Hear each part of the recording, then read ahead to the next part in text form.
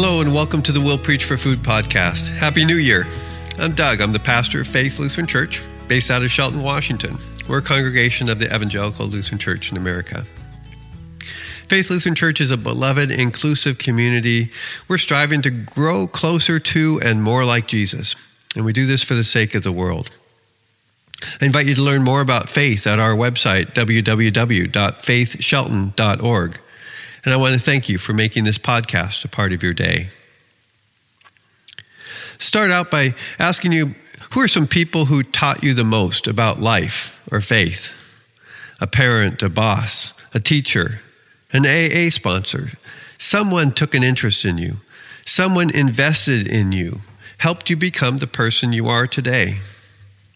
I look back on my brother and my parents for sure. I think about Carlos at McDonald's, my first manager, or Jane, the director at Marcus Daily Hospice. I'm grateful to teachers and professors, wise members of congregations who took time for me. The Bible includes a relationship like this, a mentoring relationship. The mentor is the Apostle Paul. His protege is a young man named Timothy. Please open your Bible to 2 Timothy chapter 3, beginning at verse 14. Today I want to take some time looking at what Paul says and does to mentor Timothy in the faith. And I'll leave you with a couple of takeaways to apply this teaching to our life together in 2021. We start with the reading from 2 Timothy chapter 3. Paul writes, "But as for you, continue in what you have learned and what you have become convinced of, because you know those from whom you learned it, and how from infancy you have known the Holy Scriptures, which are able to make you wise for salvation through faith in Christ Jesus. All Scripture is God-breathed and useful for teaching, rebuking, correcting, and training in righteousness, so that the servant of God may be thoroughly equipped for every good work. Now, in the presence of God and of Christ Jesus, who will judge the living and the dead, and in view of his appearing and his kingdom, I give you this charge: preach the word. Be prepared in season and out of season.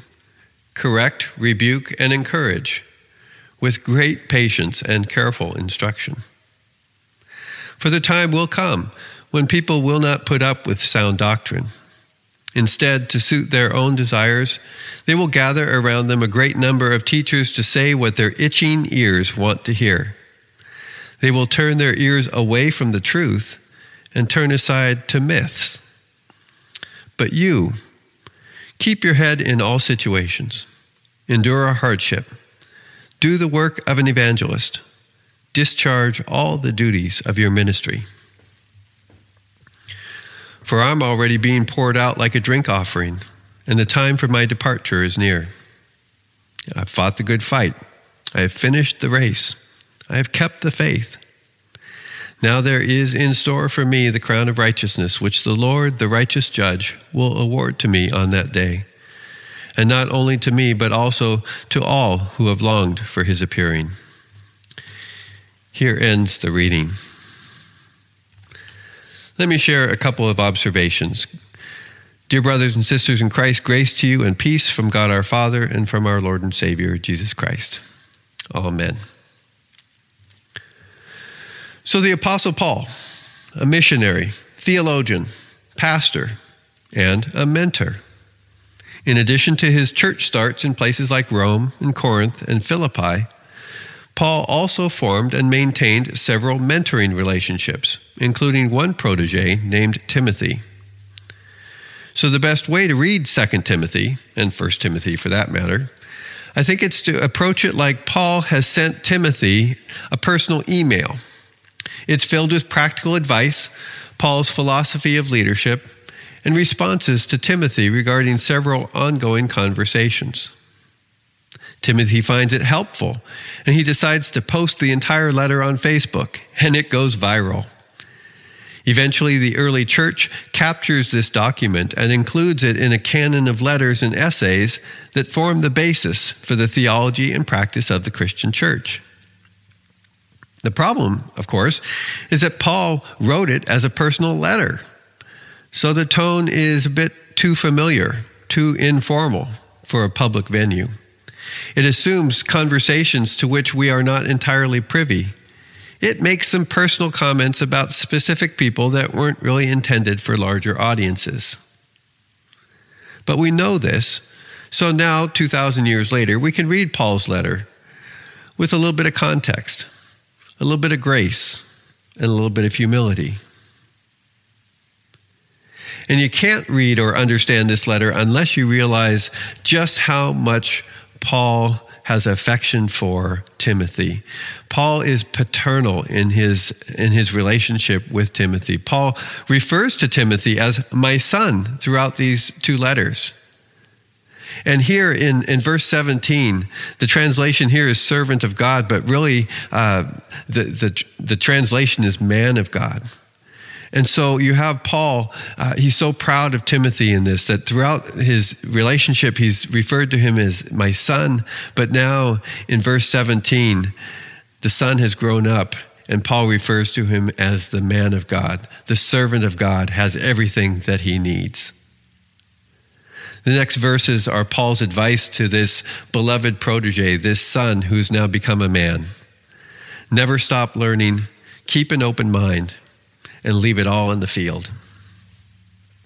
So the first part, continue in what you have learned, he says in verse 14. Timothy had grown up learning the Bible from his mother and his grandmother. Later, he had studied under Paul. Now Paul is telling him to keep on learning, keep on reading, keep on listening to the Word of God, the Holy Scriptures. After all, Paul says the Bible is God-breathed. It's useful for teaching, rebuking, correcting, and training in righteousness. By the way, this passage is sometimes quoted as a sort of proof text for the inerrancy and infallibility of the Bible.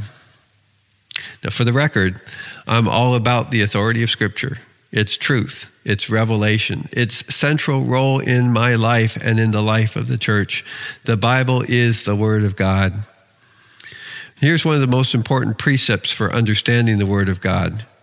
It's to remember that the Bible says what it says. It does not say more than what it says, and it does not say less than what it says. The Bible says what it says. So for the record, the Bible itself does not say that it is inerrant or infallible. The Bible does say that it is inspired and useful.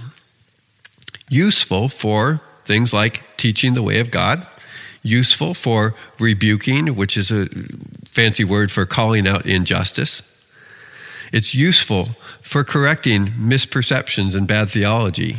It's useful for training in righteousness, for teaching us how we're supposed to live. And these are the very tasks that Paul gives Timothy to do. Preach the word of God, he says. What does that mean? Use the Bible to train people to be ready and prepared for anything. Use the Bible to identify and address misperceptions and bad theology. Use the Bible to call out bad behavior. Use the Bible to make sure that people remember that it is all gift. It is all grace. It is all God. And it is all good. See, Paul isn't trying to convince Timothy that the Bible is inerrant or infallible.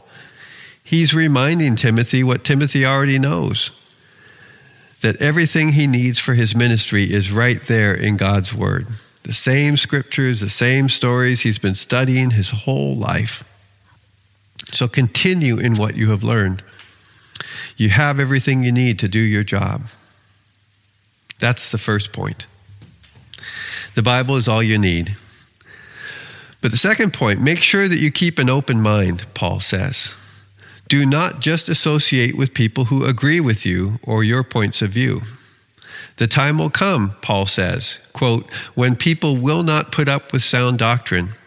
Instead, to suit their own desires, they will gather around them a great number of teachers to say what their itching ears want to hear, and they will turn their ears away from the truth and turn aside to myths, unquote. Now notice that the threat here is not new ideas that challenge and sharpen faith.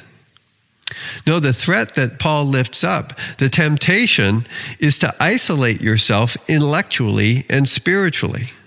The temptation, the problem that Paul identifies is if you come up with your own ideas and then find evidence to support it.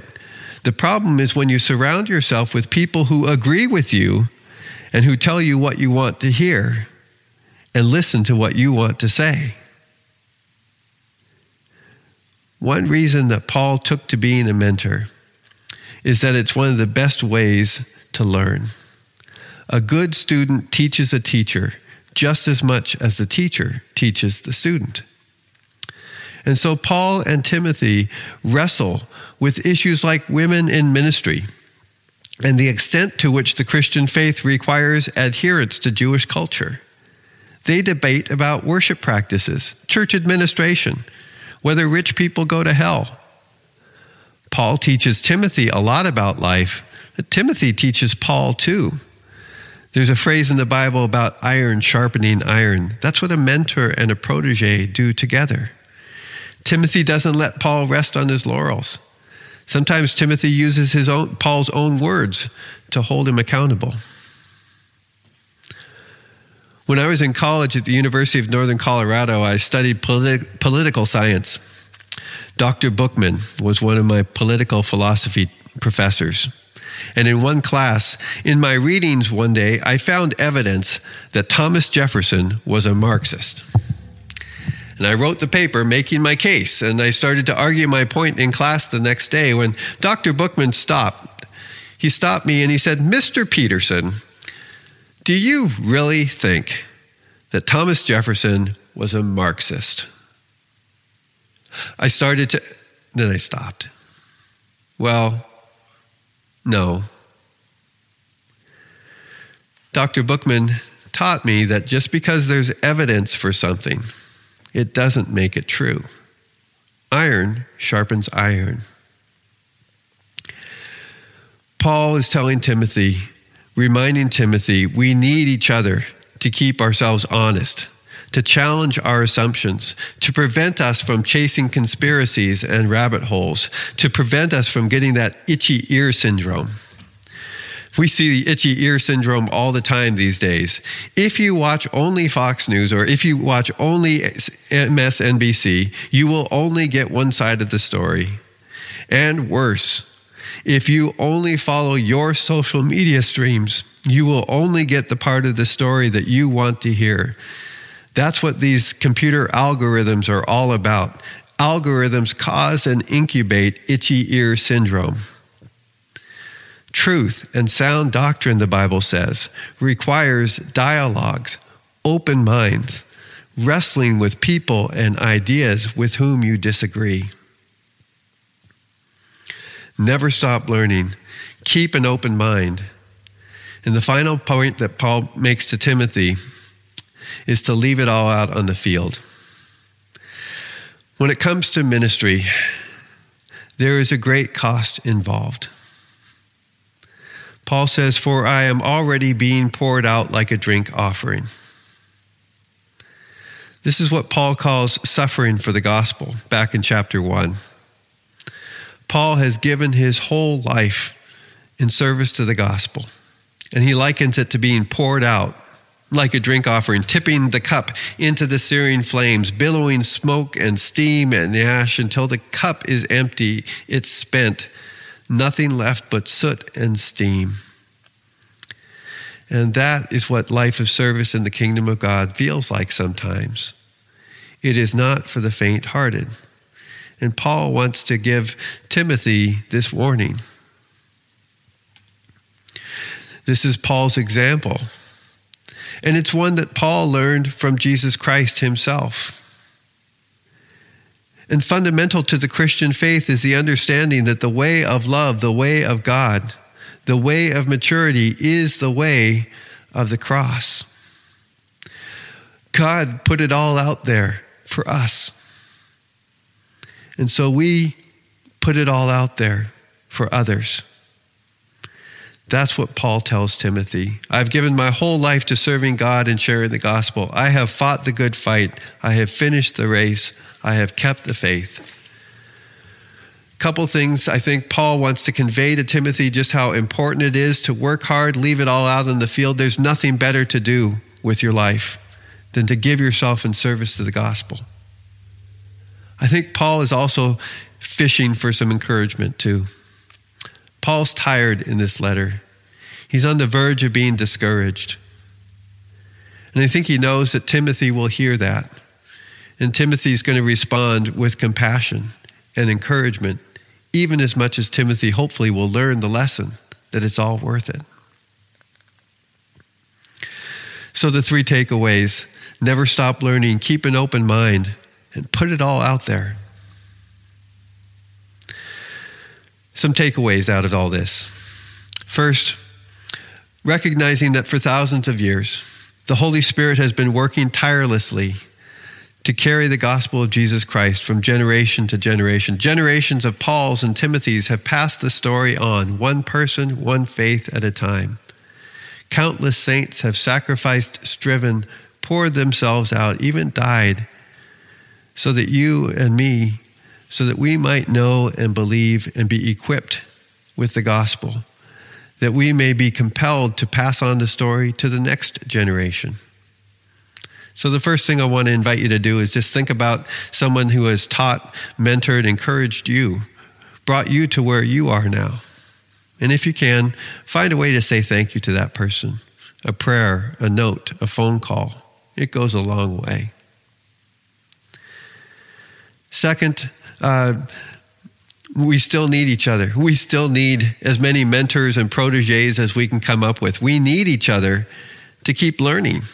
We need each other to challenge and rebuke each other, to ward off that itchy ear syndrome. We need each other for moral support and encouragement.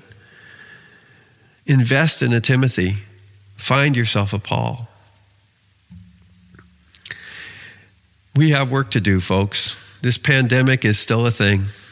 2021 brings hope and a fresh start, but we're still months away from anything closer to normal.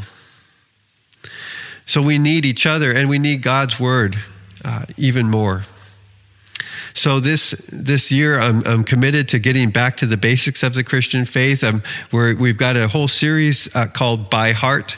Found some good resources. We're going to focus in on the Catechism, the 10 Commandments, the Lord's Prayer, what it means to be a Christian. These things that many of us have learned from the time that we were young.